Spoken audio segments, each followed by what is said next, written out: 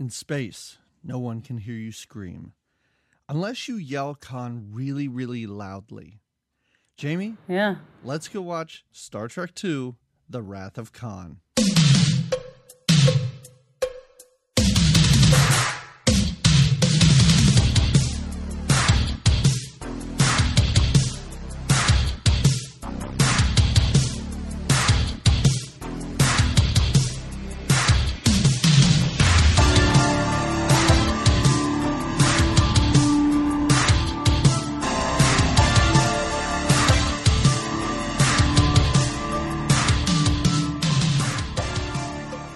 Everybody, welcome to another episode of Good Times, Great Movies. We're an 80s movie podcast where every 2 weeks we watch a different movie from the 80s and then I'm going to say have fun at the movie's expense. I think that's a fair way to say it. We dance with the movie. We do our own dance. We dance with the movie. And I guess maybe the reason why I'm being so tentative is I know a lot of people like this movie.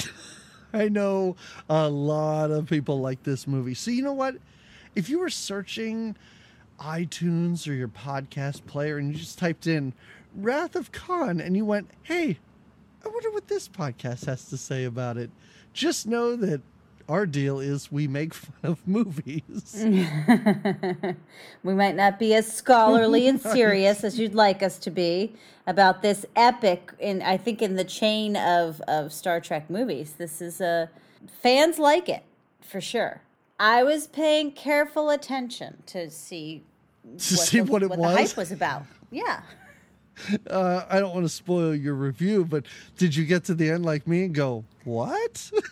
No, I think we'll discuss. I think we might. Let's not move ahead. We often spoil it. And who knows, in the next 5 minutes, we may. But I'm going to try to be tight-lipped. Right, exactly. But you know what? It's cool if you like a movie. That's what I'm going to say to start. Okay, there you go. Anyway, my name's Doug McCambridge, and I'm here, as always, with Jamie Lorello with elfish ears, should I say? Your ears are very pointy. I don't know, should we call that elfish or Vulcan-ish ears? It's Vulcan-ish. Okay. It's Vulcan-ish. All right. Yeah. It's the same basic And look. very high brow. My eyebrows just like to... Because let's be honest, Chrissy Alley didn't have those same eyebrows that Spock did. Nope. But she did work her own brow in a way. Like she had that one arch. It seemed like she was doing so much work. And I was like, why didn't you just let them give you the makeup? Like, why didn't you just let them put them on? I don't know if that was in her contract or what was happening there, but Vulcans constantly look surprised and shocked by everything that's happening around them. Yeah. And for a race, they've had Botox. Right. And for a race that is very logical, I think that's an interesting look for them. But yeah, I do have my ears on. I hope you're exposing your manly cleavage. Listen, for a man who was, I looked it up. I think he was 60 years old.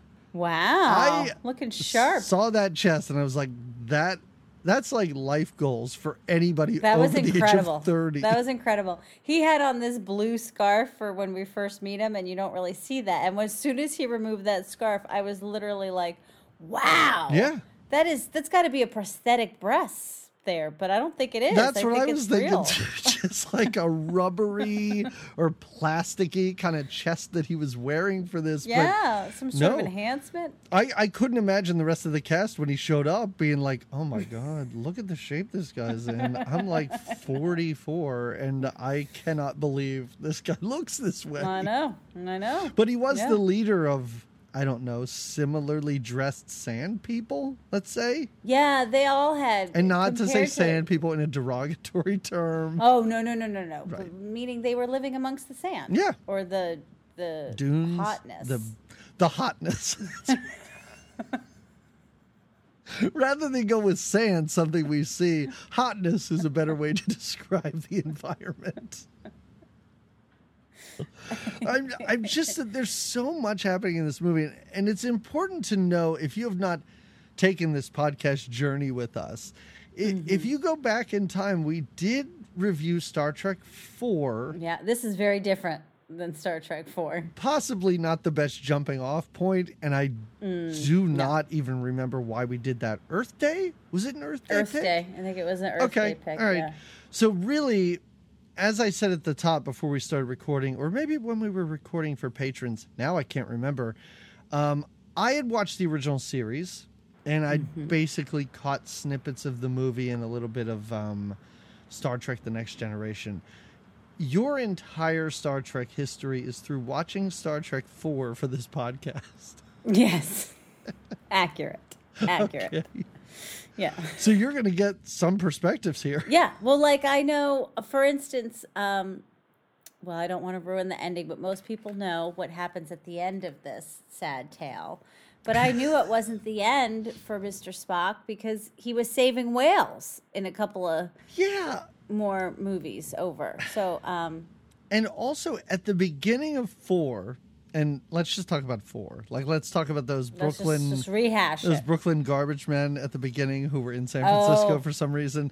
Yeah. But at the beginning of 4, weren't they on, I'm going to say, the planet Vulcan? And they were like, hey, Spock, what's up? We haven't seen you in a long time. Hey, you want to help us save whales?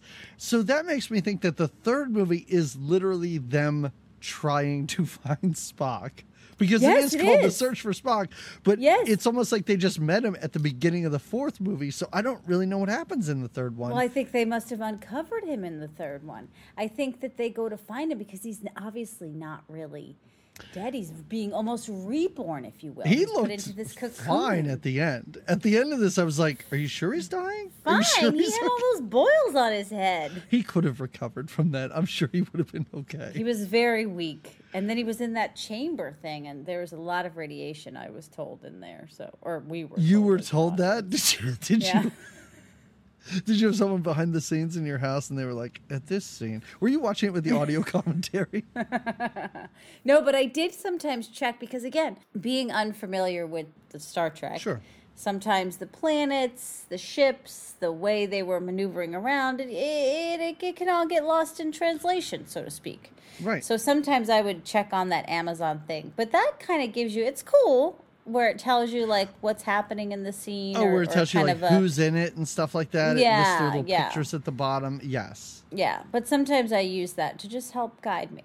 Sometimes that bothers me because I feel like it's on a delay because I'll hit pause and it'll say people, but they're not the people that are in the scene. Yeah, they're the people that I were in the noted that previous too. scene or something. Yeah. So while it's helpful at times and I enjoy it, honestly, it can be a bit distracting.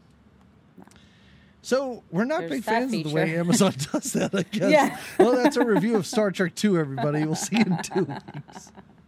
This movie, and movies, for this podcast, we watch a movie every 2 weeks, which you would think 2 movies a month, that's not a chore, or it shouldn't be. But you kind of laughed at me or rolled your eyes. I think it was last time we did a podcast where you brought up Girls Just Want to Have Fun, and I did not remember that movie. Which, Yeah, you had no recollection. that was like 5 years ago. This movie, 5 days later, I'm having a real hard time remembering what happened. Well, I'm going to chalk it up to you're a busy guy.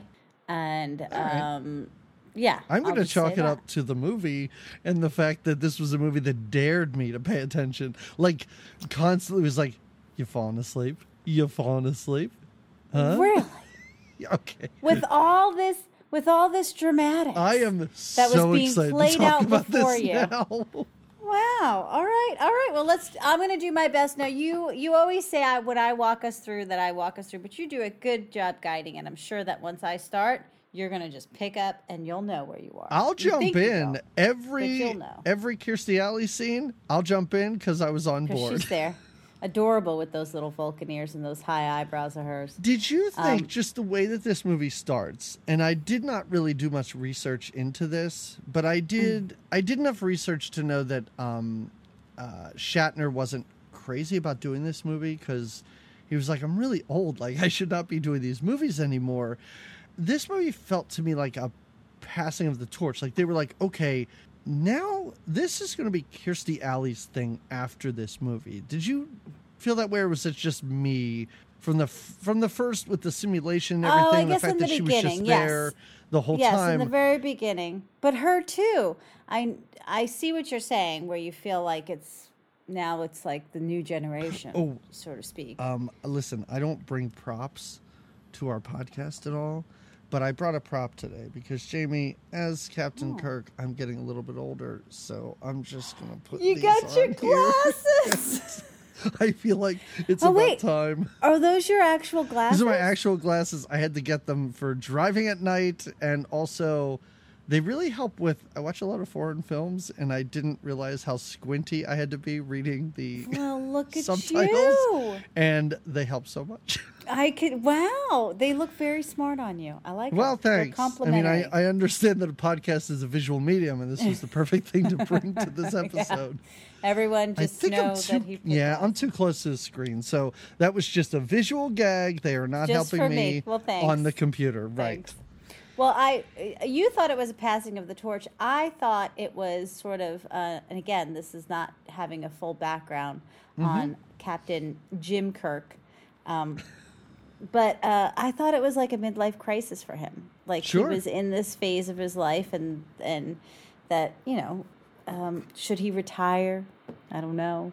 He's been on so many missions, But passing of the torch, I could see. What threw me off though was because again, Kirstie Alley wasn't saving whales when we saw that one, so I knew that she wasn't really hold on for the long run. You were just like, maybe she died in the third one. I don't know. Because she doesn't make it to the whales.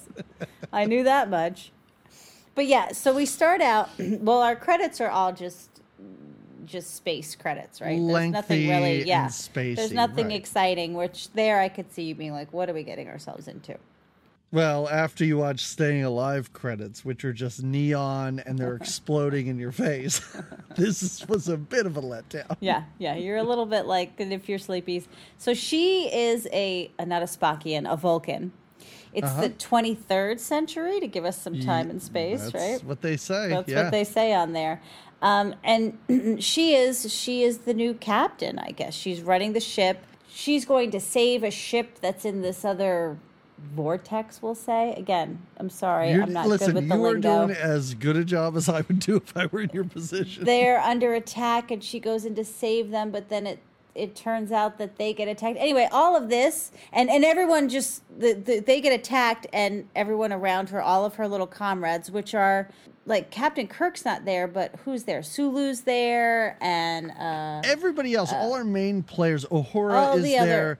Like, it seems like these main players, and this is one of the weird things is I'm just like, haven't they put in their time? Like aren't they experienced enough to not run these simulation games? Like, Well, that's... Right. don't they have things better to do with their time? Like, shouldn't they be to the point or to the rank where they don't have to do this? And they bring in a bunch of rookies to do this with her, and that's why it's such a huge mess. But I love how she's giving orders, and even Sulu's like, okay, I know how this is going to turn out, but I'll push that button if you told me to. Yes, he is. This is really funny. But it's all, like you said, it's all a simulation. And you kind of know that. Like, they even... Like Spock is laying there like, oh, I'm dead, and he's not. Yeah, I love how at the beginning of Star Trek 2, they want you to think that everyone died, I guess, and you're not fooling a single person watching. No. But I guess that was part of it. I was reading that too, that was part of it too. While filming, they were trying to be very private about the fact that Spock died. Like, I think even when they filmed that scene, nobody was on set. It was like a quiet set or a lockdown set or something, because fans were very upset that Spock was being killed off. So I like to think that everyone was like, either Spock is dying or this is a weird nude scene between he and Shatner right now. Yeah, what's really going down? Right. What's really going down? We need to know. This could be the craziest ending to a Star Trek movie ever. How crazy would that be if the two of them were just like making naked love and... I don't know. And also, not even that, but if just at the end they were like, hey, good job, and just started passionately making out and we cut to credits. Oh. And then that's more like, I love you as a friend, and in Vulcan, friend means intimate. Right. Yeah. And they don't know the meaning of the word friend. Their lines are very blurred. Well, let's see. So Kirk now does come on board, and he is he wants this youth, like you said, like the passing of the torch. He wants this youth on board. He's excited in a way that these, because the other crew members, like you said, are, even though you said that, they should be thinking of their own retirements. They're kind of like, why don't we just work with a crew, with a seasoned crew? Right. And he's kind of like, no, it's time to bring in the new blood. But also, I don't know, and again, we haven't watched Star Trek 1, and we'll never watch Star Trek 1 because I think it was 79. Oh, right. But also, like, I don't know why Chekhov is on a different ship. Like, I don't know if the end of the first movie was like, hey guys, we all won the day or whatever. Now we go our separate ways. But it's weird that he's the only one that's not there. It seems like everyone else is still working together. I think he was sent on that mission because he must have been sent away on that mission to go check for that doctor lady who's doing Genesis or whatever. Yep. Okay, Genesis, that is what it's called. Yeah, the doctor lady on the doctor planet, or the doctor wherever they are, just with a bunch of doctors going like, this military shit is terrible. We hate everyone. We're doctors. They need to listen to us. I like their lab coats too. Like their outfits kind of peek out, like their lab coats are like lab vests. But yes, I think that's why Chekhov isn't there, is because he was sent on that mission, and maybe that's summarized in the first one. I don't know. They weren't sent to find the doctors. He was just on a different ship with the black guy who was like the commander of that ship, and they were sent out to just find an old colony. I thought they were supposed to find a land with nothing on it. I thought that was... Folks, we're like a minute into this movie and we don't know what's happening. Confusion. We even in the beginning, is this a simulation or is this real? No, we got that covered, that they're really all we knew that, yeah. I knew that immediately, but now we're just not sure why anybody's doing what they're doing. Well, I do know this was very clear to me. It is Captain Kirk's birthday. So people are giving him gifts, like they sure are. McCoy, who they also call Bones, right? The doctor guy. So there's a doctor lady, and then there's a doctor guy. Bones is the doctor guy. He goes over to Captain Kirk's house. This fancy little modern apartment overlooking San Francisco. Wait. Okay, hold on. First of all, I understand you're joking, but are they still all in this ship together? Like, is this just his room in this ship, or is the ship docked somewhere and this is like a hangout area, like a little space city where they hang out? Space City. Okay. I think this is his little apartment that he goes, because he even says, like, I just want to go home. I think he says it. You know that anybody who subscribed to this podcast to hear us talk about Star Trek is pulling their hair out of their heads. They're pulling their hair out of their heads. And we probably missed something very titular already that has happened. And they're like, how could they not have mentioned that? Something titular. It's until he yells Khan that it's really titular. I like to think that Kirstie Alley started this by going, we're going on some sort of Star Trek. 2? Yeah, everyone's hitting on subscribe. They're giving us 1 stars. They're so happy we're doing this. Anyway, so it's Kirk's birthday, Captain Kirk's birthday. Earlier, Spock gave him a book, little exchange, A Tale of Two Cities. Little book gift. It's a Vulcan gift. I love this only because I have and I think I texted you about this for some reason. I was listening back to one of our old episodes, and I don't know why in that episode, but I had told you the entire plot of an episode of Full House. Yeah, I remember, yeah. And I thought it was hilarious when I was watching this because in this movie, William Shatner reads the first line of A Tale of Two Cities, and at the end of the movie, he reads the last line in the book. And there's an episode of Full House where Uncle Jesse is trying to impress Becky. I guess this is before they were together. So he wants to seem smart. So he's like, all right, A Tale of Two Cities, I'll read this. And he goes, this is a long book. Maybe I'll just read the first line and the last line and understand it. He does the same thing as William Shatner. So you're telling me Uncle Jesse and Captain Kirk, similar. I could see Yeah? him playing his son in one of these Okay, movies. I think that would it be would make fun. sense. That would be fun. Yeah, well, he does have All a right, son. We sorry. find that out. No, that's okay. I really threw us. I really threw us into bad 80s sitcoms very early in this podcast. Yeah, it's something you're good at, though, and I'm proud of you for it. Mostly, I don't know that I've ever brought up Perfect Strangers, but just wait, everybody. Someday. I'm excited. I mean, Vulcans, Balkans, aren't they similar enough? Can't we just... Oh, man. All right, so Kirk's birthday, gets a Tale of Two Cities. Mm-hmm.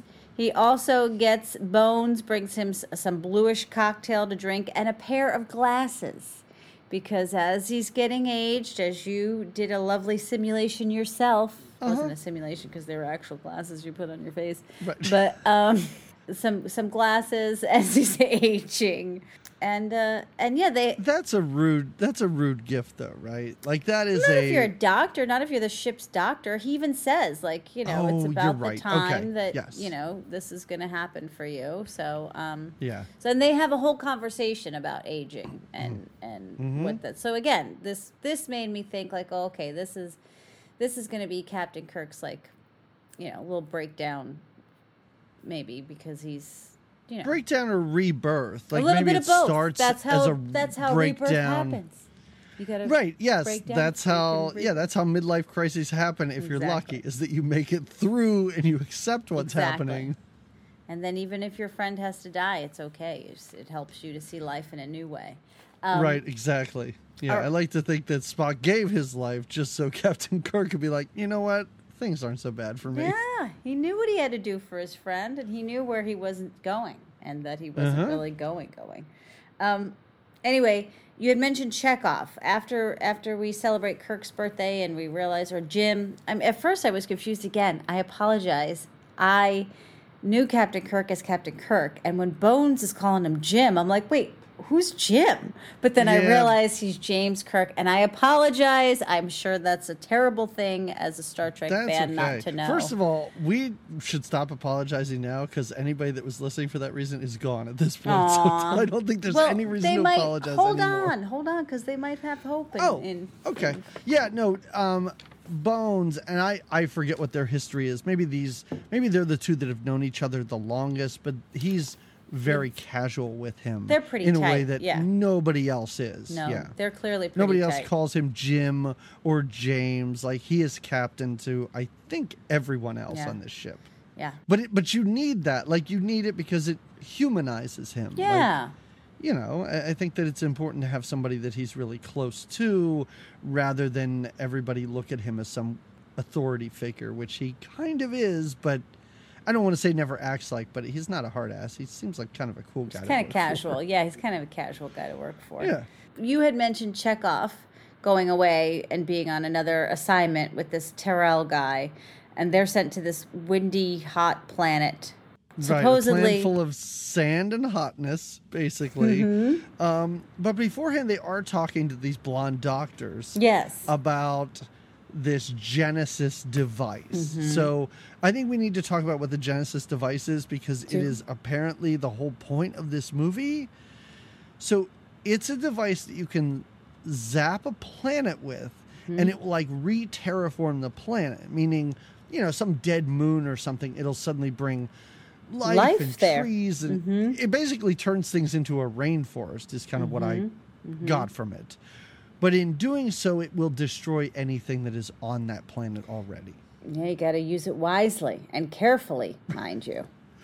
Right. The doctors Yes. know this, but Chekhov's captain is arguing with them or something for some reason. But they do go to a sandstorm planet, as you said, and they like go to an old abandoned like house or It's like a ship or cargo something. cavern. They say it's the cargo cavern. So it's like the inside of like a cargo carrier or something. It's not very fancy or big, and they Right. It's like a big storage unit, basically. Yeah, and they go in and they looks like there's no survivors, but there's some pretty fresh materials there. Like someone had been playing checkers. There's a good selection of books there. And then Chekhov sees the name Botany Bay, and he freaks out. Oh, no! We need to Yeah. get out of here. We need to go really fast. Well, guess what? They're not quite fast enough. They're not fast enough because there's like 40 people. They Yeah. turn around and the place is packed. This I don't know where place these is bad. guys were hiding. Yeah, these guys. Well, because it was so windy and hot there, and didn't they just? They were like 5 feet away, but with the sand, you couldn't You even couldn't see even that they see were it, exactly. there. Visibility was low. Well, though, didn't they have little zappy things like boop, boop, boop, boop, boop, like metal detectors? I don't know. This movie, the thing that shocked me about this movie is this is from 1982. Yeah, pretty early 80s. And I know we are not supposed to compare Star Trek and Star Wars, but Star Wars came out in 77. The second movie came out in 1980. The third movie came out the year after this. And the outfits in this are terrible compared to Star Wars. The effects are total garbage. Like, I could not imagine seeing Star Wars and being like, oh my God, there's a second Star Trek movie, and going there and being amazed by any of this or interested in any of this. It's so like lo-fi, and as I told you earlier, that's why I liked the old series, because it was kind of goofy and silly, but there wasn't much to compare it to then. And I just wonder if this was, I don't think it was a letdown because people love it, but to me I was just like, how do you look at like Jabba the Hutt and you're like, well, we have Ricardo Montalban and just people in like various vests, and I guess those are the different species on other planets. It's really weird. I think it's because you don't need all that. You don't need all that showmanship here in the Star Trek, as you do in a Star Wars, perhaps. It's just it's the difference between a war and a trek. Yeah. Essentially, yeah, exactly. Yeah. Oh, I did write down Ricardo Montalban was 61 years old. Oh, you did write. So when you he said filmed 60. this. Yeah. Well, he looks And fantastic. he is ripped. He is ripped. That head of gray hair. He looks those bangs, fantastic. Those in this bangs, movie. that whole flowy look. That is. I think that's what I wrote down. As soon as first of all, I said, Khan, those bangs. My God. He does say, as a character, he is the product of genetic engineering, which I guess is why he looks so good. Well, they say he's over 200 years old. Yeah, he's been around for a minute. And his battle with, or his beef, I should say, with Kirk is actually 15 years old. Kirk says that at one point, like, yeah, it was like 15 years ago that I did that to that guy. And it's there all was coming apparently back. an episode of the original series that he was in that they're referencing, I guess. I don't remember it. I guess but, that's the other fun thing about true it's fans. nice to bring that back. Yeah, it's cool for them to see all that. But yeah, he shows up with this crew of blondies that I think one of them might have some lines. And I think is that one guy his son? I don't know. I don't know. He mentions how his wife was killed and a whole bunch of his people. Supposedly, and again, it's beautiful. Khan catches us up on this because Chekhov instantly recognizes him. It's Khan. Oh, shit. And Terrell's like, who is this guy? What's this? Mm-hmm. And he doesn't know the story. So Khan's version of the story is Admiral Kirk before he was, he is an admiral now. He's gotten a boost from being captain, right? He sent 70 of them to exile, to this planet to be exiled, and left them. And it's only because of his genetic engineering that he helped them survive, but many of them did not survive. And obviously, Khan's a little upset by this and still has a lot of resentment. Of course. Right. Now, Chekhov is quick to say, like, no, it was you are the bad guy. You were trying to steal Kirk's ship, and you tried to kill him, so you were really the problem, Khan. And then, I love this. Like you said, their suits are really weird, and Chekhov and Terrell have these certain suits that they have to wear when they're in this hot land. And part of their suit is like this handle right in the chest. Yep, it's just a plastic handle, so you can pull someone toward you if you need to. Which is what Khan does. Khan just lifts Chekhov by the neatly placed handle and kind of threatens him, and Chekhov is like, "Oh, okay." And that's when then soon we get that big reveal of the Chekhov. We had mentioned this how Khan has on this scarf because they're all sort of dressed like these desert people. But then Khan, big reveal, scarf comes off, and we see this cleavage it won't quit from the 61-year-old man. It's insane. A but buff 61-year-old man. Wow. And also at this time, he's talking like his whole purpose in this movie is just chew scenery. Just go off on these huge monologues, raise your voice to a scream, lower it to a whisper, all in the same scene. Like, he is having so much fun in this movie. Oh, yeah. But he also has like a little puppet monster. It's this little tiny like worm monster thing. Oh, yes. They in a plastic container. Yes. It's almost like a gerbil, like in with a bunch of wood chips or whatever. Right. And he starts to talk to him about how like it has babies and they can burrow in people's heads, which then makes them susceptible to suggestion, but eventually just kills you. Yeah, eventually just drives you crazy. Mm-hmm. And it's this like little, like you said, kind of like almost like a Muppet of something, like a caterpillar Muppet thing. Mm-hmm. And Caterpillar Muppet. Yeah. He goes into it and takes out these little, I guess it's the babies. It looks like these little insects out of it. I know we watched Star Trek some growing up. It was on at times in my house. It wasn't like one of the like, Star Trek night. But I remember vividly, and I don't know if this was in the show or maybe I did see the movie when I was a kid. I remember these little ear bugs that go and crawl into their ears, and like the scene when the one falls out of Chekhov's ear. I remember that because I remember getting creeped out about the idea of bugs being able to crawl in your ear like that. So it's a terrifying idea, and so you probably did see this at one point, or just see that scene and go, yeah, not Star for me. Not yeah, for me. No. There's no dogs. We're not following a train. I don't want to watch it. Nope. You're just Rocky in the corner. Not again, not again, not again, not again. So he puts their little space helmets on, but he drops in these worms, and these worms immediately go for their ears. Like, they know what to do. Yeah, they got to go into the canal. Burrow into their ears, and now basically he has control over them. Yes. Now are we back on like the main ship? Or are we back on Kirk's ship? We're docking into the Enterprise now, which is the bigger ship. So that's where I'm confused. So there's all these, the main ship is the Enterprise, right? Yes. But that's not the ship that we did the simulation on.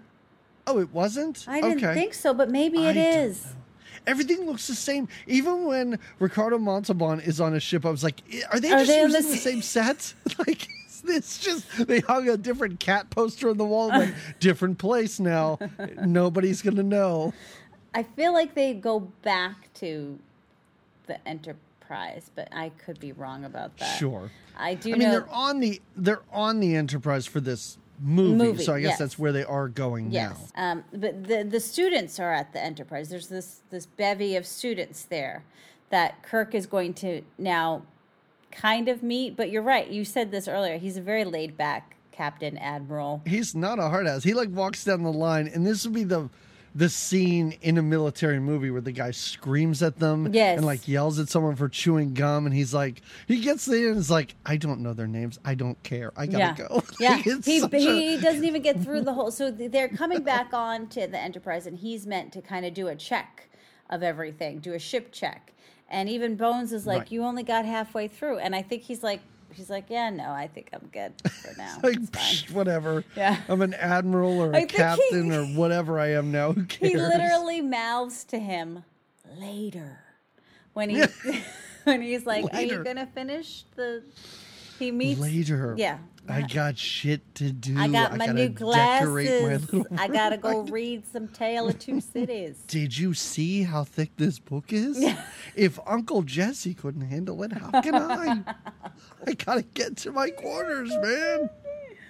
Oh man. Oh yeah, because then so he and also Leonard Nimoy, and I'll call him Nimoy and I'll call him Spock through this. I guess it's just because he and Kirstie Alley are like the same race. Yeah. Like, he doesn't have a thing with her. Right? No. Right? Like, they're but they're constantly talking, but I guess that's why, is because they understand each other and they're very logical. Because even after he leaves, she's like, hey, what's his deal? And, and she says it in Vulcan when they talk to each other a bit in Vulcan. Yeah. Yeah. So they have a nice little Yeah, because they're they're like kin, so they have a nice little connection. Right. Yes, and I guess we don't see any other Vulcans. Like everybody else in here's a human, right? Yeah. Like everybody else in this this space movie is human, right? I don't know what Ricardo Montalban is. Well, he's genetically engineered. Genetically modified human, I think. Yeah. I space humans though, so a little bit different. Wait, what? What are you talking about? You said they're humans, but they're space humans. They're Star Trek humans. They're not humans that live on Earth. They're humans that float around in space. Well, I think, okay. But I think, listen, if we trace their ancestry back, it would be Earth.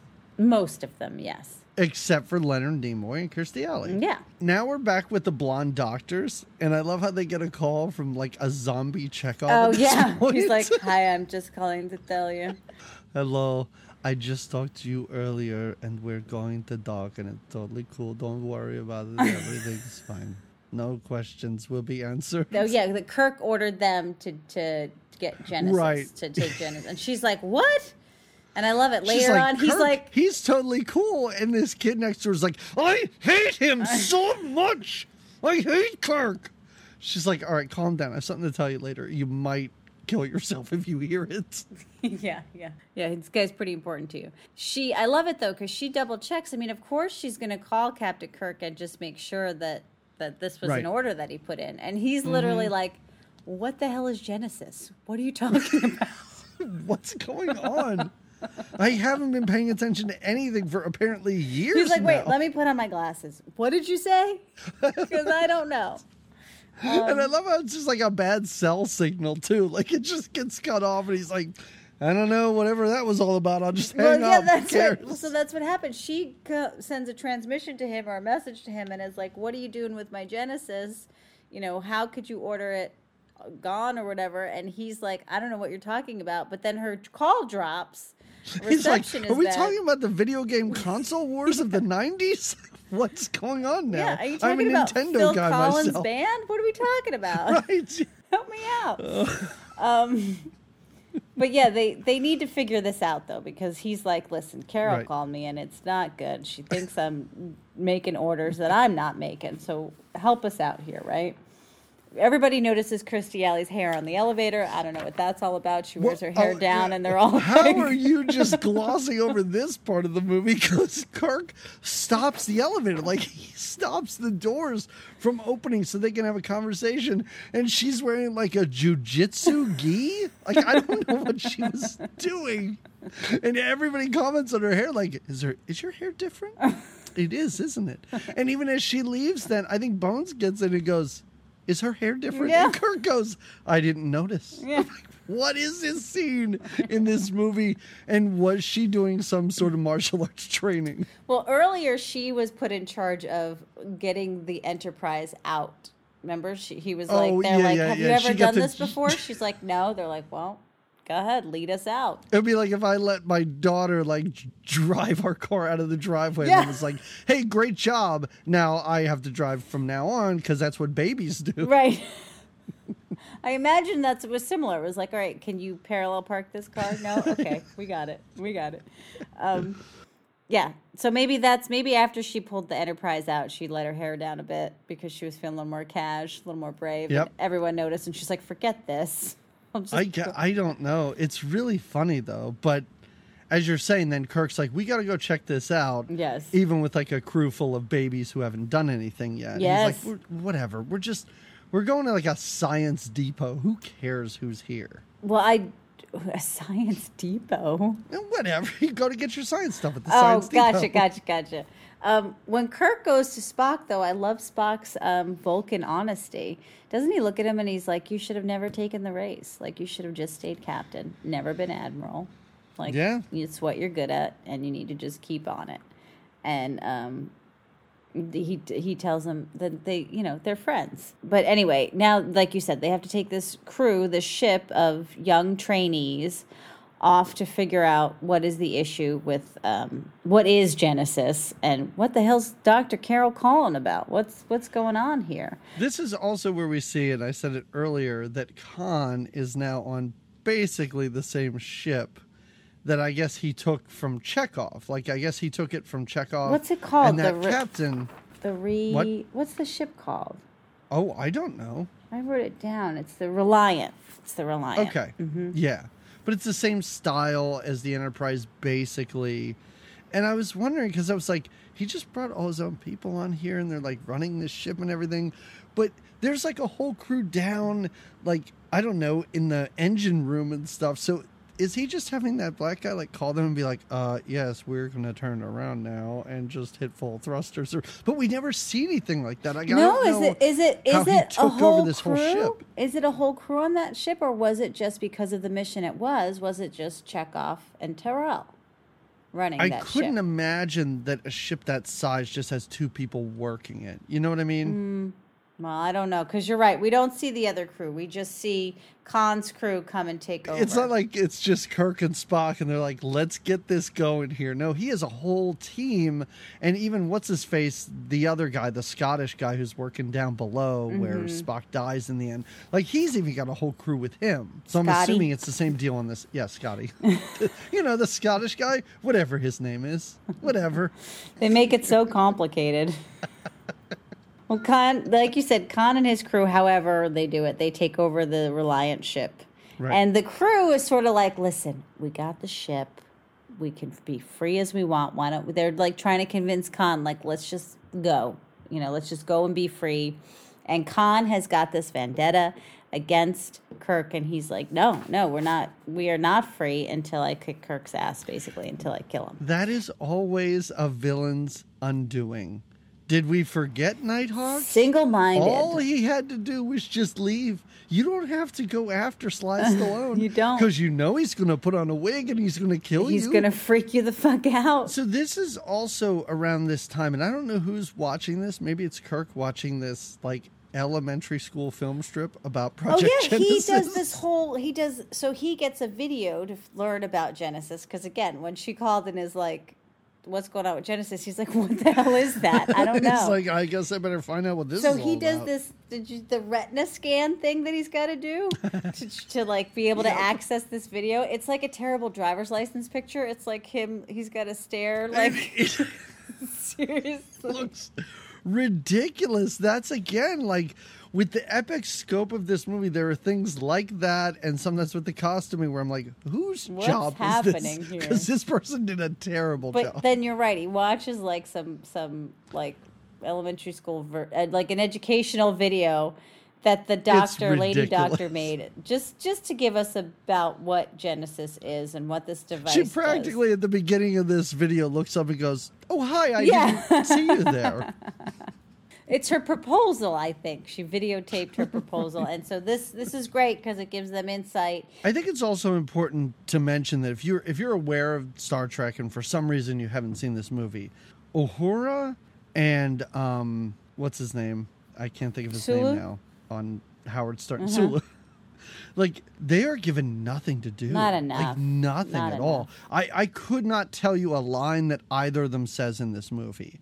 Like, Bones is doing enough, and of course, Kirk and Spock are doing things, and even Scotty to a certain degree.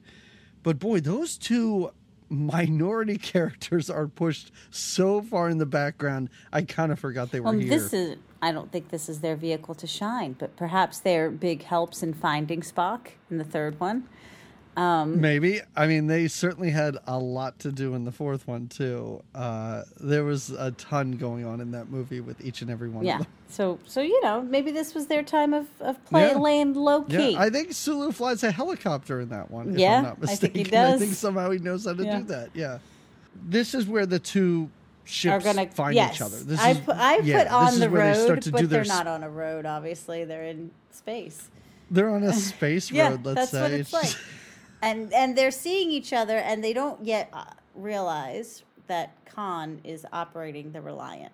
right? Right. Yes. Right. Not at first. No, not It doesn't at take them first. too No. long to figure So it out. But they're seeing, and they're like, even Kirk's like, well, I don't know, it's the Reliant. Like, what's going on? Like, let's just. And that's why I didn't understand, because they're like, hey, we're asking them to like talk to us. We're putting out a little call. They're not answering. And that's when I was like, don't you have control over the captain's brain because of that worm? Like, can't you get him to come on and be like, hey, Kirk, how is it going? Yeah. I'm your buddy, Brian, or whatever his name is. Well, I like it 'cause- and totally trick them. But in doing nothing, they kind of tip Kirk off to be like, this is a real shady situation. Let's prepare for Well, it's something Kirstie here. Alley, right? Because Kirstie Alley Yeah. is constantly questioning some of Kirk's, like, she's just always on his toe, like right on her toes, right on his whatever. And so she's one like, thing.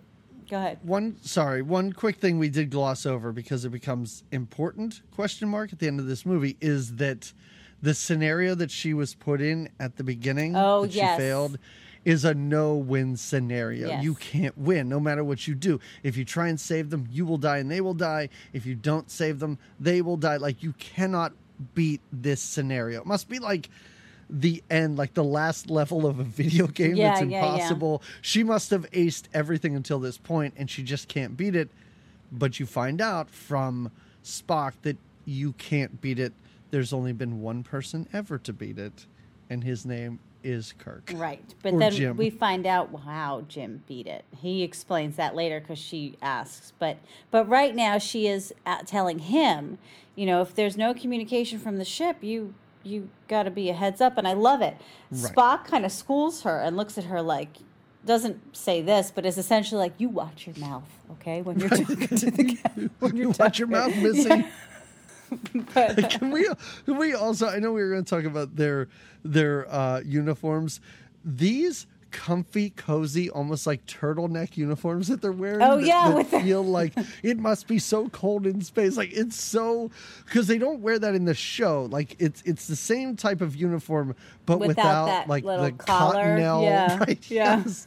And I just thought, I was like, this is so cute in a weird way, but it makes me think like it must be chilly on that ship, and they just have it to is. stay warm. The somehow. AC is cranked up on that ship, keeping all them machineries operational, I guess.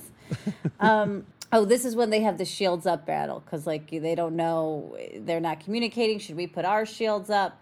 And it's like, I don't know. They didn't put theirs. Then finally, Khan's people who are still like, we could just go. We don't even have to be here. We could just fly away. And We Khan's totally like carjacked this Yeah. ship, and guess how big the universe is? It's forever. it's infinite. We could easily just get hang away. and just they'll no one ever look for us. Yeah. But no, We don't have to live on a sand planet. We can find a planet that maybe has water or something and live there. But he won't do this because he wants, first of all, he wants to kill Kirk, yes. But he also wants Genesis because he finds out about this. Well, through once the he fake call finds to the out, now doctors. he knows Yes. not only can they escape, they can get to a beautiful land that they make all their own. So they avoid. Finally, I think that because at first Kirk is a little too trusting, he doesn't put his shields up in time, and the Enterprise does take a hit at first from the Reliant or from Khan Right. and his people.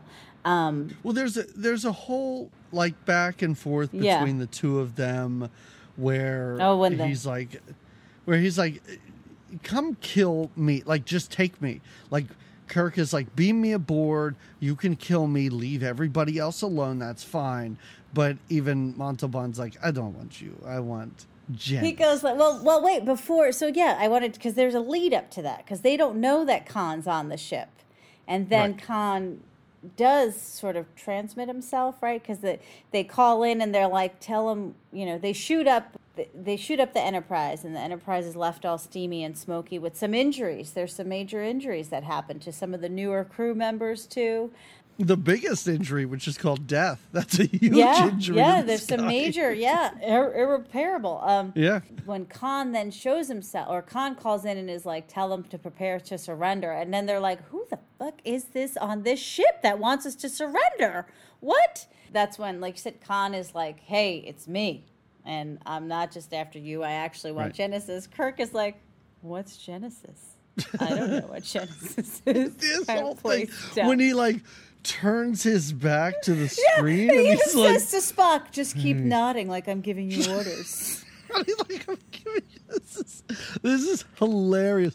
What idiot would be fooled by this is crazy, because he's just standing like in front of Sulu and he's like, hey, can you maybe get me like the plans for their ships so that like we can figure out how to take their shields down and everything? Oh yeah, just keep nodding.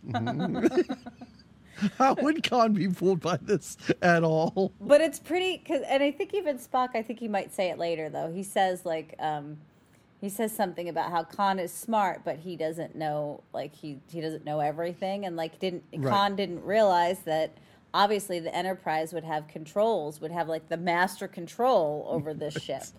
Yes.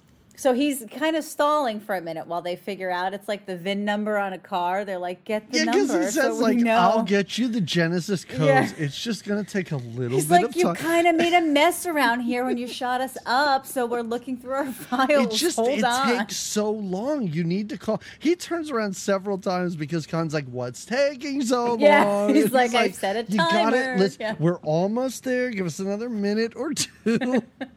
It was really funny. It is very good. But then they do it. They're able to, and the Khan people are frustrated. They can't control. They'll why are our shields going down? I can't stop it. No, we can't stop this. We do get to look over the injuries, the death.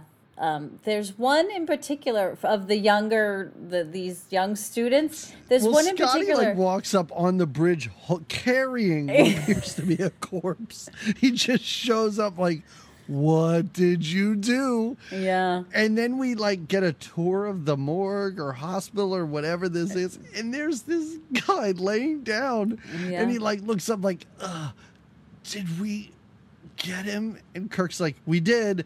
And then they just cover this guy up with the sheet. And he's gone. He's the first guy when Kirk gets on the ship. In the beginning, he talks to this kid. I read that because I was like, why is this kid? Because what's his name is really broken up about it. Scotty's really upset about it. I guess it's a nephew of Scotty's, but it's not really explained.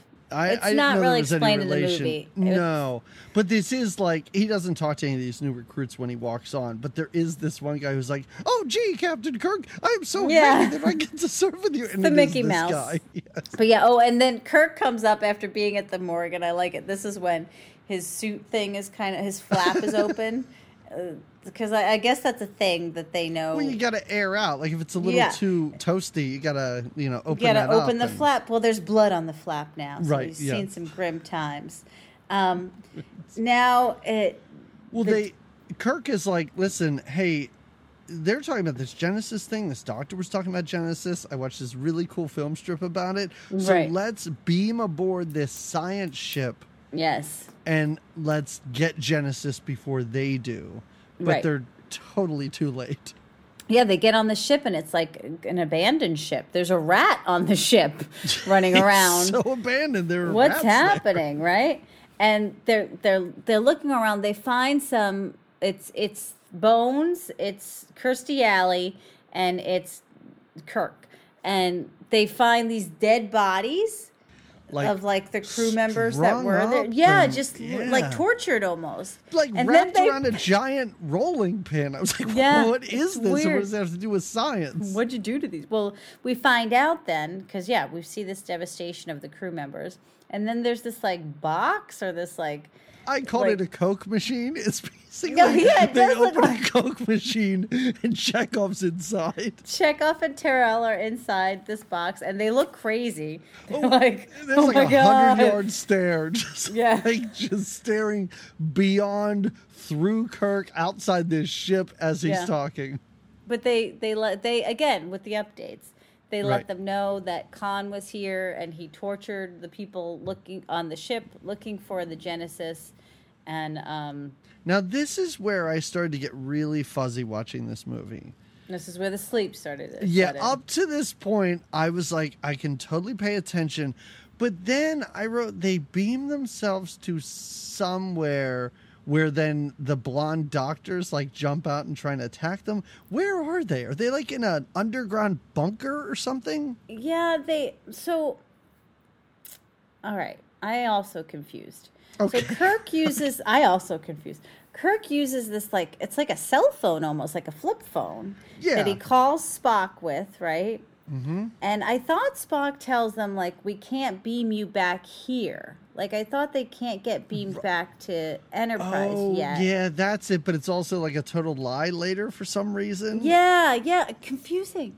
It was very confusing because after this, I wanted Kirk to be like, "Wait, you could have beamed us back." Yeah, exactly. Because when I was ready 2 hours later, you were like on it, but right. like when I was... maybe you could have saved this black guy's life had you beamed us back right away at the right time. Yeah, I feel like they were in like the storage container. Like the doctor was hiding in another part of this doctor ship. It almost looked like a mine, like a tunneled, like a hollowed out mine. Like you said, underground that was of some very kind. well lit. Yes. Yeah.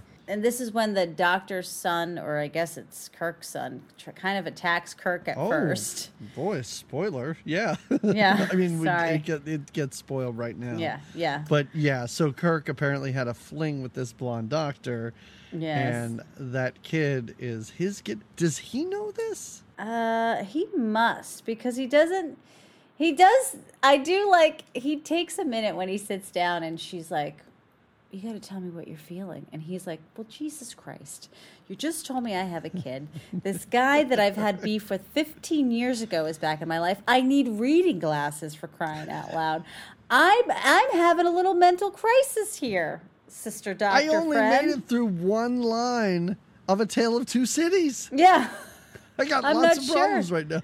I'm not sure I can do much more than this. But yeah, before he has his little meltdown moment. Okay. When Terrell kills himself, because Terrell and Chekhov say, right? Yeah. It's kind of, it's very sad, but also super awkward and strange because I don't understand why this guy kills himself. I mean, I do, but I also don't. Because they're still under hypnosis. Like, they're still under Khan's control. And Khan's like, hey, shoot Kirk. And so the black He's got a captain, little hand device, right, on or something that helps him, like, communicate with them. It's such a bizarre... Yeah, he's got, like, a flip thing on his arm. And he tells the guy to shoot him. And the guy ends up not wanting to do it and decides to shoot himself. Yeah, he has a really hard time. You could see he's conflicted because this is his captain. And now he knows. I feel like maybe the bond is stronger for him and Chekhov, which is why Chekhov can't Wasn't asked to shoot him? Okay, well, yes, and then can't. Like, that's when Chekhov just kind of freaks out and the bug drops out of Chekhov's ear. Well, that's what I was wondering. I was like, does Montalban know that this bug is like almost done doing his work? And he's like, holy shit, we got to get these guys to kill Kirk because they're about to just fall out of their ears. But see, I think that it fell out of Chekhov's ear because Chekhov, like, now that he's with Kirk, like, okay. Too powerful, so he has maybe. a I don't new know. lease on life, and the thing couldn't survive in his brain anymore. Because that is what happens. The one guy murders himself, and then Chekhov, like, passes out, and a dried up bug falls out of his ear. And Kirk shoots the bug. They're all like, what is that? Kirk's like, I don't care. It's dead now. I don't care. Just going to shoot stuff. If something fell out of your ear, I'd shoot it. Does Kirk call Khan a cocksucker? First of all, I wish he did. Second of all, there's no way in this PG-rated movie. There is no way. When? What are you talking about? It would kind of be amazing. When they're in this bunker, before or after he yells Khan? After he yells Khan! Cocksucker. I love.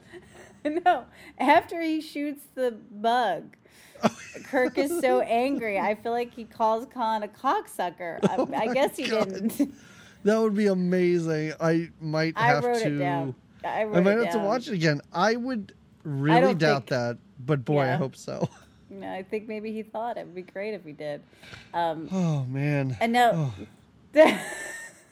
So now, I love this part. Now this is when they walked down a tunnel, and the doctor takes Kirk to look at a cool matte painting. Oh, yeah. This looks like garbage. Oh, this is Genesis. Yes. When they go to check out Genesis, it's like this, well, it's supposed to be this beautiful, like, waterfall. Right. but yes, it does. And they only stay on this one little patch of It looks so, I cannot, like, it looks so ridiculous. Like, it looks so silly. And I understand there are movies, listen, we've watched movies from 1982 and later that looked this bad. Right. But they didn't have Star Trek money behind them. Like, I was shocked when they walked out and I saw this giant painting behind them and I was like, this is what I'm supposed to believe is actually there? This is just giving you the warm-up to it. It's not the full blown, this is just like a little appetizer. No, but I'm supposed to believe that waterfall is there, and it does not look like it's actually there. So they're then, after they see this, and he's like, oh my God, this is what Genesis can do. And she's like, well, it's not a whole planet, but, it's just a little touch of Genesis. She makes some kind of comment about, like, you see, I told you I could cook, or something like that. Like, yeah, look what I can do here. And I wanted him to be like, listen, it was a one-night stand. We didn't talk about cooking. I don't know. I don't know what you're doing here. Not me. Are you sure that that's my kid?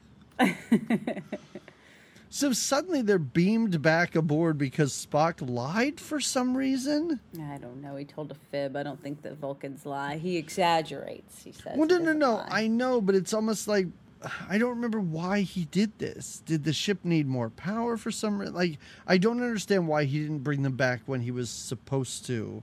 And now that all the danger's passed, he brings them back. I don't get it. Whatever.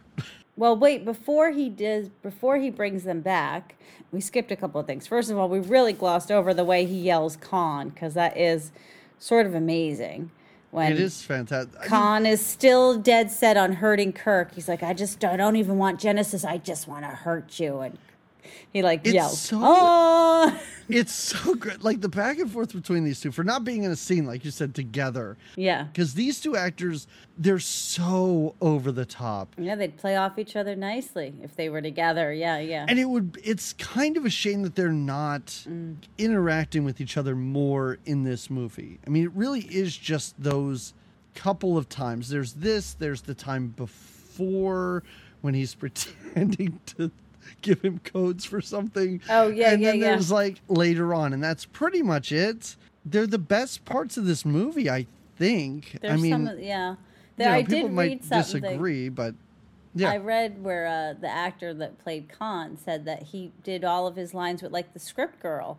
And so it was kind of difficult at times for him, or not difficult because he did, like you said, I think he did a great job. But it was not playing against Shatner, which is, script girl reading the lines of Captain Kirk but whatever. That's how it was done. That's movie magic for you.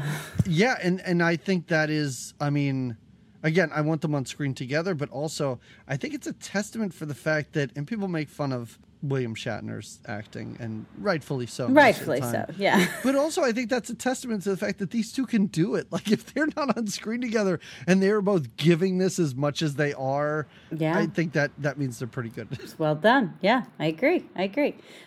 Before they get beamed back, though, to Spock, this is when Kirstie Alley asks Kirk, like, how did you do it? You had to do that same thing that I did in the simulation. How did you do it? And he basically admits that he cheated the system.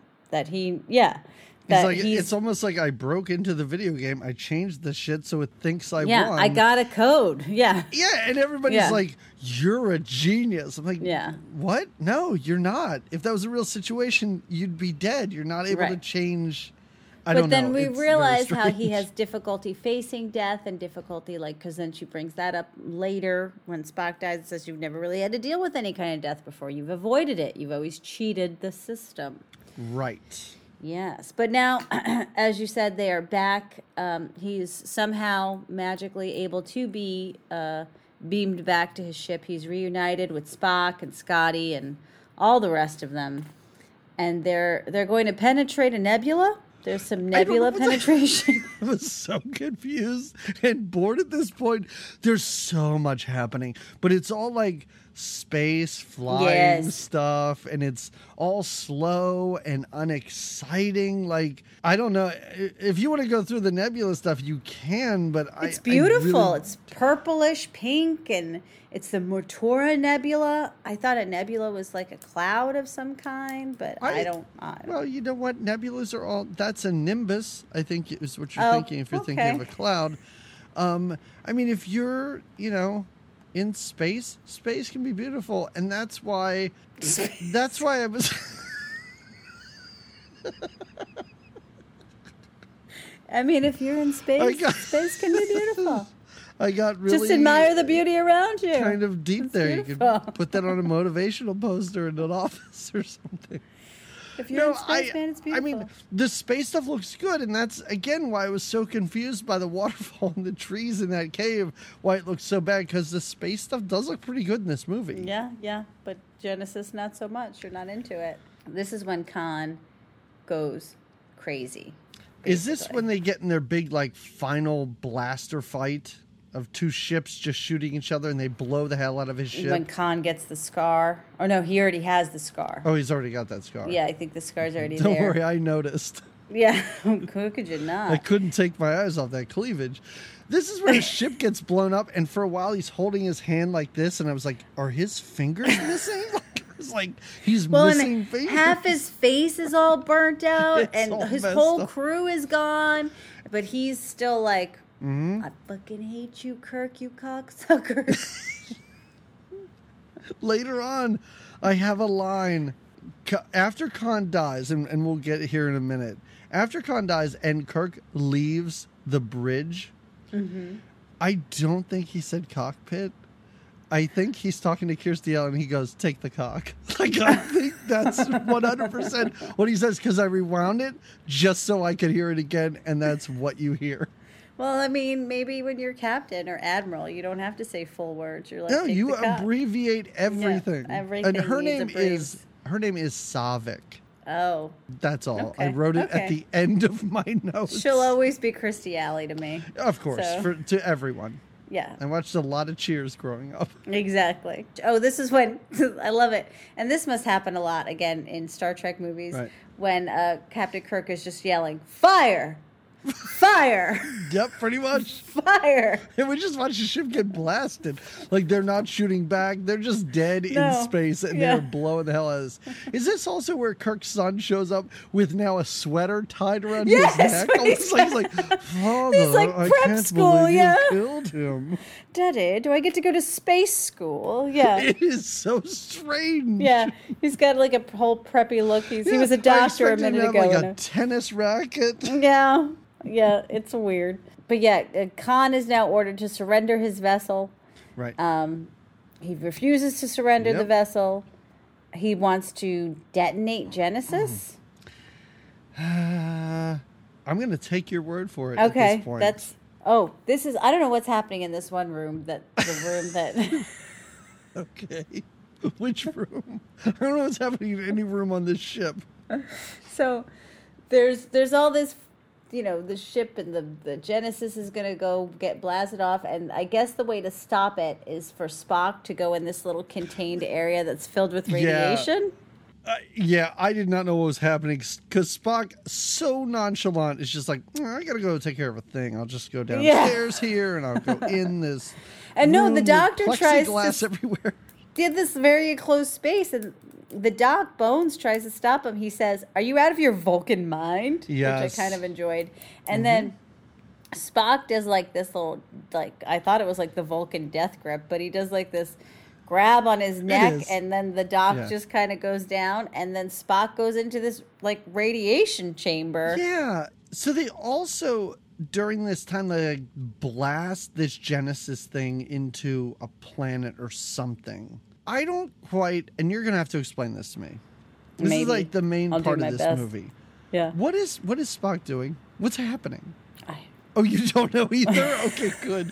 I didn't know what he was there to do. It's almost like he just hugs this and he's like, I'll hug it just Yeah. to make sure that it doesn't explode. It's like the he's ship. pushing the lid down on it or something. And it's filled with like nobody wants to go in there. I think it's Scotty and the Doc Bones that is outside Yeah. of the room when right before Spock walks into it, and they're like, well, we would help, but we can't go in that room because we'll die because it's filled with radiation.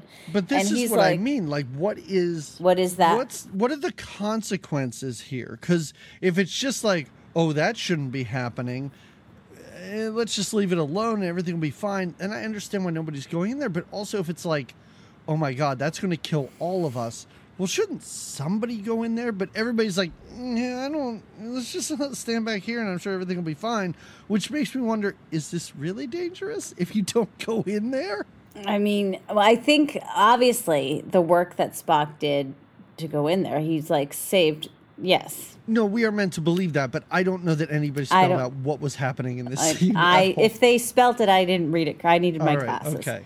I didn't get it. But yes, he does something very brave and heroic. Mm-hmm.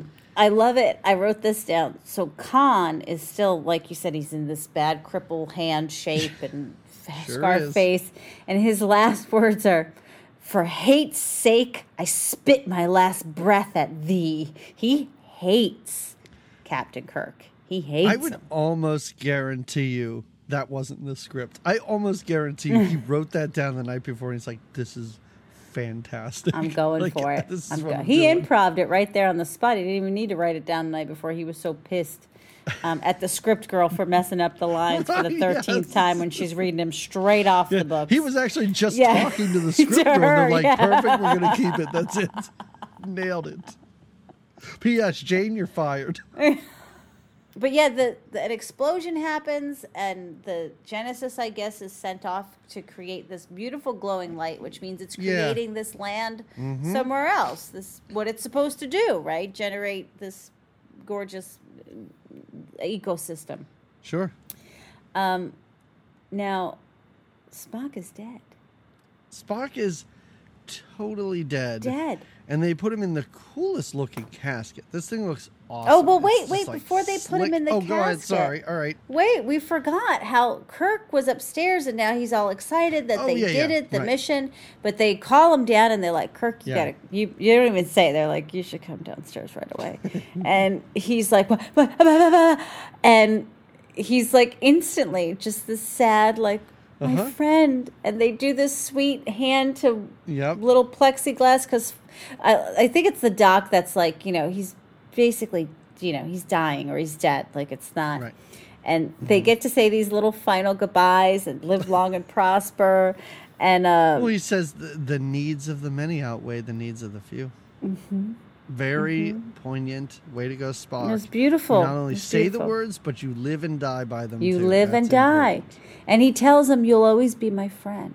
Yeah. We're friends. It's adorable because Vulcans don't have, I don't want to say they don't have feelings, but they don't express their feelings. They're logical thinkers. They're very logical, right? Yes. Yeah. And not only does he have feelings at this moment, I thought it was fantastic at his little funeral that they give. Mm-hmm. Oh, yeah, with this amazing casket. Yes, it is. The cry acting by Shatner and Allie. I mean, they are both doing it really well. Yeah, they are. Again, well, Allie's lost one of her people. Mm-hmm. And Shatner gets choked up. He's giving the little eulogy.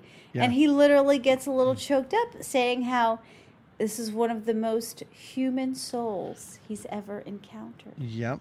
Mm-hmm. It's beautiful. And then the bagpipes play because, Scotty, I guess. Scotty has to do something. I assume later Kirk's like, can you stop that? Yeah, would you with the bagpipes? I don't even think Vulcans have bagpipes on their planet. You're the only Scottish person here. You're playing it at everyone's funeral. No, but it's magical. They put him in this beautiful casket that looks like the Batmobile. It's amazing. It's very sleek. Blast him off into the newly terraformed planet. And as you said, in number 3, they're going to go have to find him there. But right. I'd like to think they're like, what planet did we put him on? I don't remember. Did anyone write the coordinates down? Or space is really big. It's really big. There happens to be a lot of space in space. It's them just recounting episode 2. They're like, okay, so then Khan was there.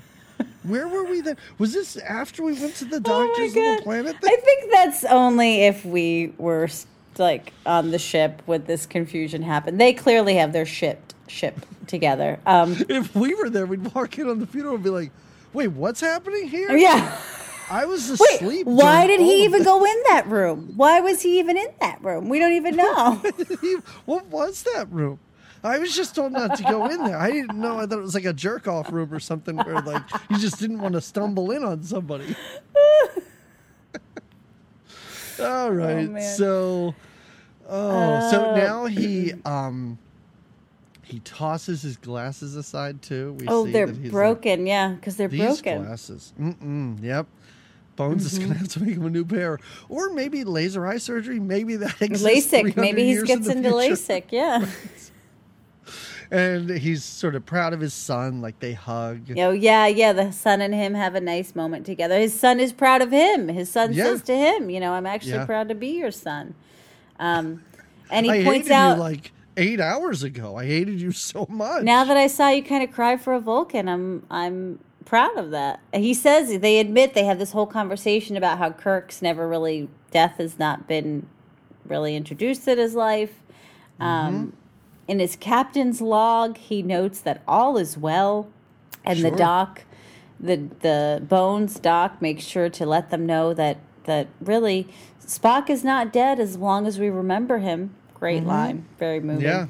And he reads the last line of A Tale of Two Cities, which is something like, it's a far, far better thing I do. It's the same, like, the needs of the many outweigh the needs of the few. Not really. That's not what that book's about. But it's along those same lines. Like, you can Sure. draw parallels between Parallels, those two. yeah. And then we see the planet that he's on. And we see this casket laying amongst all sorts of trees. I was ready for monkeys to like jump down on Yeah, it or yeah. something. It's a very lush and fertile planet that his casket is laying on. And that is how this movie ends. That's how it ends. You know what? I want to know what you thought of this because Yeah. I don't know. I almost felt like you going back and forth while we were talking about And this. I it's- feel like it's at times you kind of liked it and at times you were bored like I was. I would have to agree. I wouldn't bore. I went into Okay. it really thinking to, first of all, little side note, I guess, bias. My husband loves this movie. Okay. So All when right. I went to watch it, it's like anything that I'm like, all right, I got to give it my full attention to figure out where's the love coming from. Yeah. And then I was trying to figure out, okay, and so, and I'm really good because he's loved movies that we've watched that I'm like, Xanadu? The Explorers? yeah. The Explorers? I'm sorry, right. but watching an alien sing for 20 minutes at the end of the movie, that's that was enough for but me. remember, he didn't remember the middle part. Anyway, I know. So I had to go into it thinking, all right, how, and I know this is a big movie for Star Trek people, but there was a lot about it that I did enjoy. I liked the little message. I liked the performances. I know that some of the scenery and the costumes were a little hokey. There was a little confusion there for me, probably because I don't watch the show or Right. pay much attention to it. And there were some of the space things that got a little long. I mean, it was almost a 2-hour movie. So Yeah, I yeah. think if you cut it down a bit, I would have been like, I loved it. But because there was some parts of it that, like you said, I kind of teetered between like, okay, what's happening? I mean, it wasn't like I was like, wow, I am watching every Star Trek movie after Right. this. But Don't I worry, enjoyed we it. will. Listen, Yeah, but there's we'll get through 3 it. more in the 80s. We're going to, at some We'll point, get watch through 'em. 3, 5, and 6. I think they're all in the 80s. We'll see. Now I'm excited to see what the third one brings. I I liked the too. right. I kind of am. I like seeing the relationships that were all here. Right. The con guy. Even I thought it was going to be a lot. I thought it was going to be a lot harder to follow actually, because you had mentioned yeah. you had texted me right after you saw it, and I could tell you weren't really. I think you sent me a snoozy face. Yeah, And yeah. I mean, but that I doesn't could mean it's see hard why. to follow. I was just Yeah. tired by Yeah. it. But Yeah. I would give it. I liked it. I enjoyed Okay. it. All right. Yeah. Okay, you know what? I think it's been a while since we've really come down on opposite sides of a movie, so I'm kind of excited about this. Yeah. I really did not like this at all. It strangely enough, and I know I may be looking through this through rose-tinted glasses, let's say, but it kind of made me long for the goofiness of 4. Like, 4 was so dumb. They were on Earth and they were just doing stupid things and like giving people the finger because they thought it was the way you greeted people. Yeah. Like, it was so silly. And not that that's what I wanted this to be, but this felt like such a slog. And most of the time I was like, can somebody do something? Like, you're just wandering around a ship, talking to somebody else on a ship who's wandering around their ship. You wanted more action. It was way more boring, but I also think I went in knowing that this is a lot of people's favorite Star Trek movie and really expecting something great, and it did not. It wasn't it. It wasn't that for you. Well, okay, you're right. We differ because I didn't dislike it as much as you did, but I could see where you would feel a little bored by some things, especially not being a Trekkie guy. This is kind of fun because I almost feel like our entire summer of sequels, except for our bonus episode on Patreon, folks. It's up there. Patreon.com/GoodTimesGreatMovies. Other than that, I feel like all of these we were just like, no, not good. Yeah. So at least you were just like, I was. Okay, I can take it. Yes, and I can. Wow. What is All your right. recommendation? My recommendation, I chose another space movie, and it's something that I recently saw, very recently, and it's a recent movie. It's from 2018. And it's a movie called High Life. It's directed by Claire Denis. This is her first English language movie. And it stars Juliette Binoche and Robert Pattinson.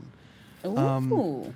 It's a really bizarre movie. It's about a bunch of criminals, and it's in the future, and they are sent off in a spaceship to explore like a black hole, to like go check it out. And I don't know if they're meant to just die or get sucked into it at the end or whatever, what the point of this mission is. Like, they're all criminals condemned to death. But it's more than that, because like sexual conduct is restricted among the prisoners on here. But the scientist, Juliette Binoche, is like obsessed with creating a child through artificial insemination. So she starts to like drug people and like jerk off the guys while they're sleeping. And then well, because she's got to get them. Yeah, and then like inseminate the female passengers. It's really bizarre. And then they kind of like turn on each other and they die like one by one. And it's really like, do they kill each other, or they die like natural causes? Yeah, some of them kill each other. Some of them just die of natural causes.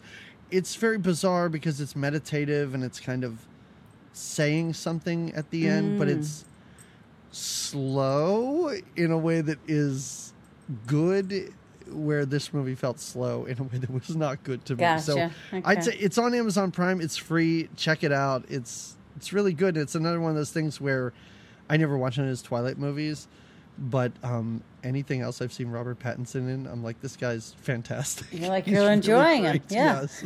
Yeah, so right. That's my recommendation. What about you? So since it was Kirk's birthday and Spock gave him a book. Oh, it was also, sorry, we're recording this on Star Trek Day. It just happened. I did not do this on purpose, but that is what's going on. Star Trek Day. Oh, that's awesome. Sorry, I didn't mean to throw no, you that's there, okay. Yeah. I'm going to recommend a book because, I like to sometimes go off the beaten path.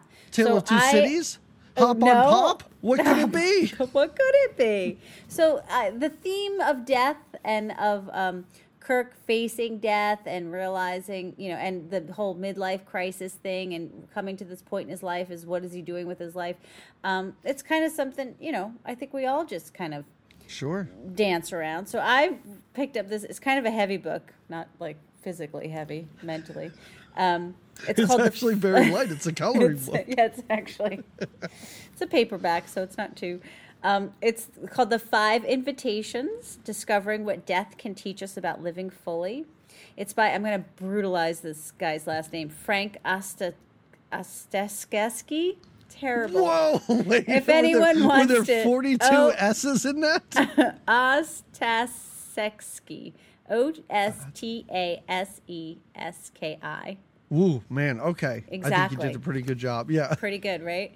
But he is he runs this like Zen hospice project. So he helps people. Okay, He's a yeah. Buddhist kind of dude, teacher, who helps people that are transitioning over into death. And Okay. it's a neat little book. It was cool. And like I said, I just finished it, and it's very meditative, and Yeah. I enjoyed it. And it just Kirk's journey with death reminded me of it. So I thought, Wow. yeah, I'll recommend a book like a nerd. I love that. I feel like we should start to recommend more books, but then I'd have to read and Yeah, have to and get into then that that whole kinda- thing. Yeah. It's easier to watch a 2-hour movie where Robert Pattinson's in space. And I agree. And getting jerked off. Right.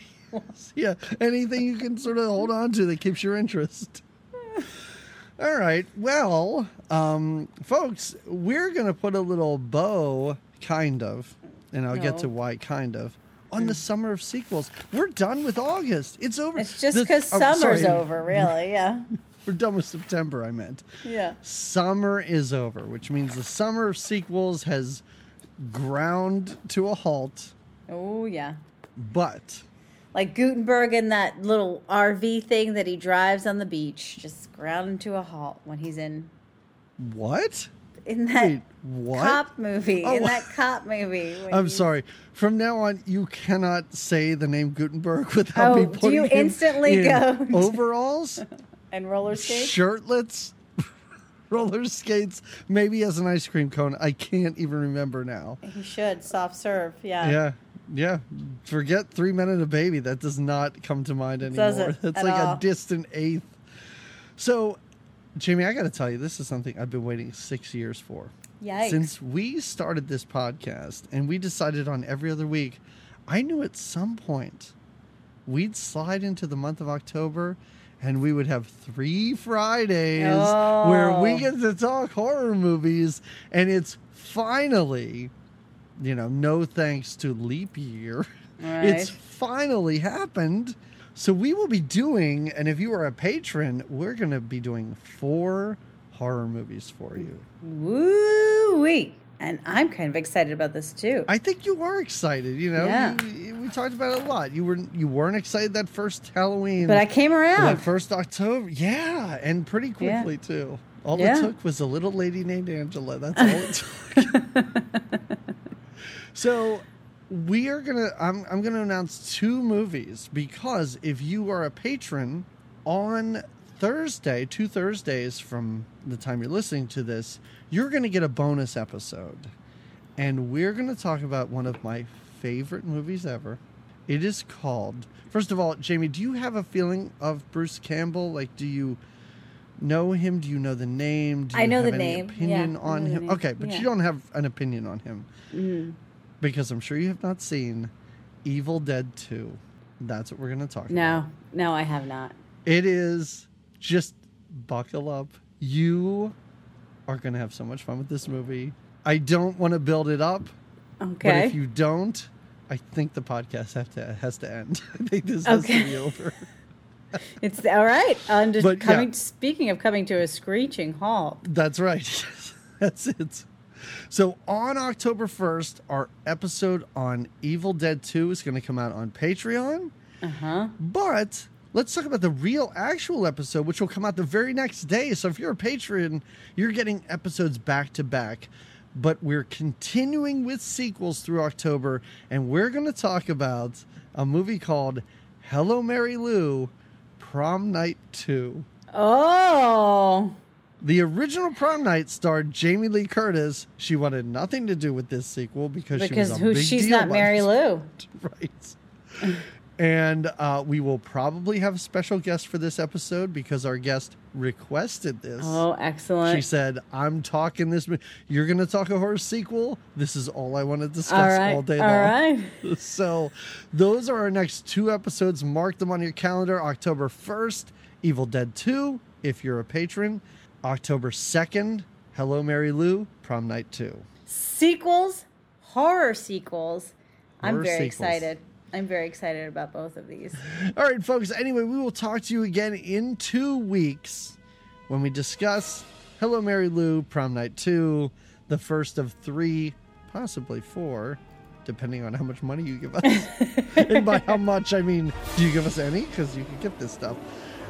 We will talk about Prom Night 2. Until then, have a great 2. On to the final frontier. Live long and prosper.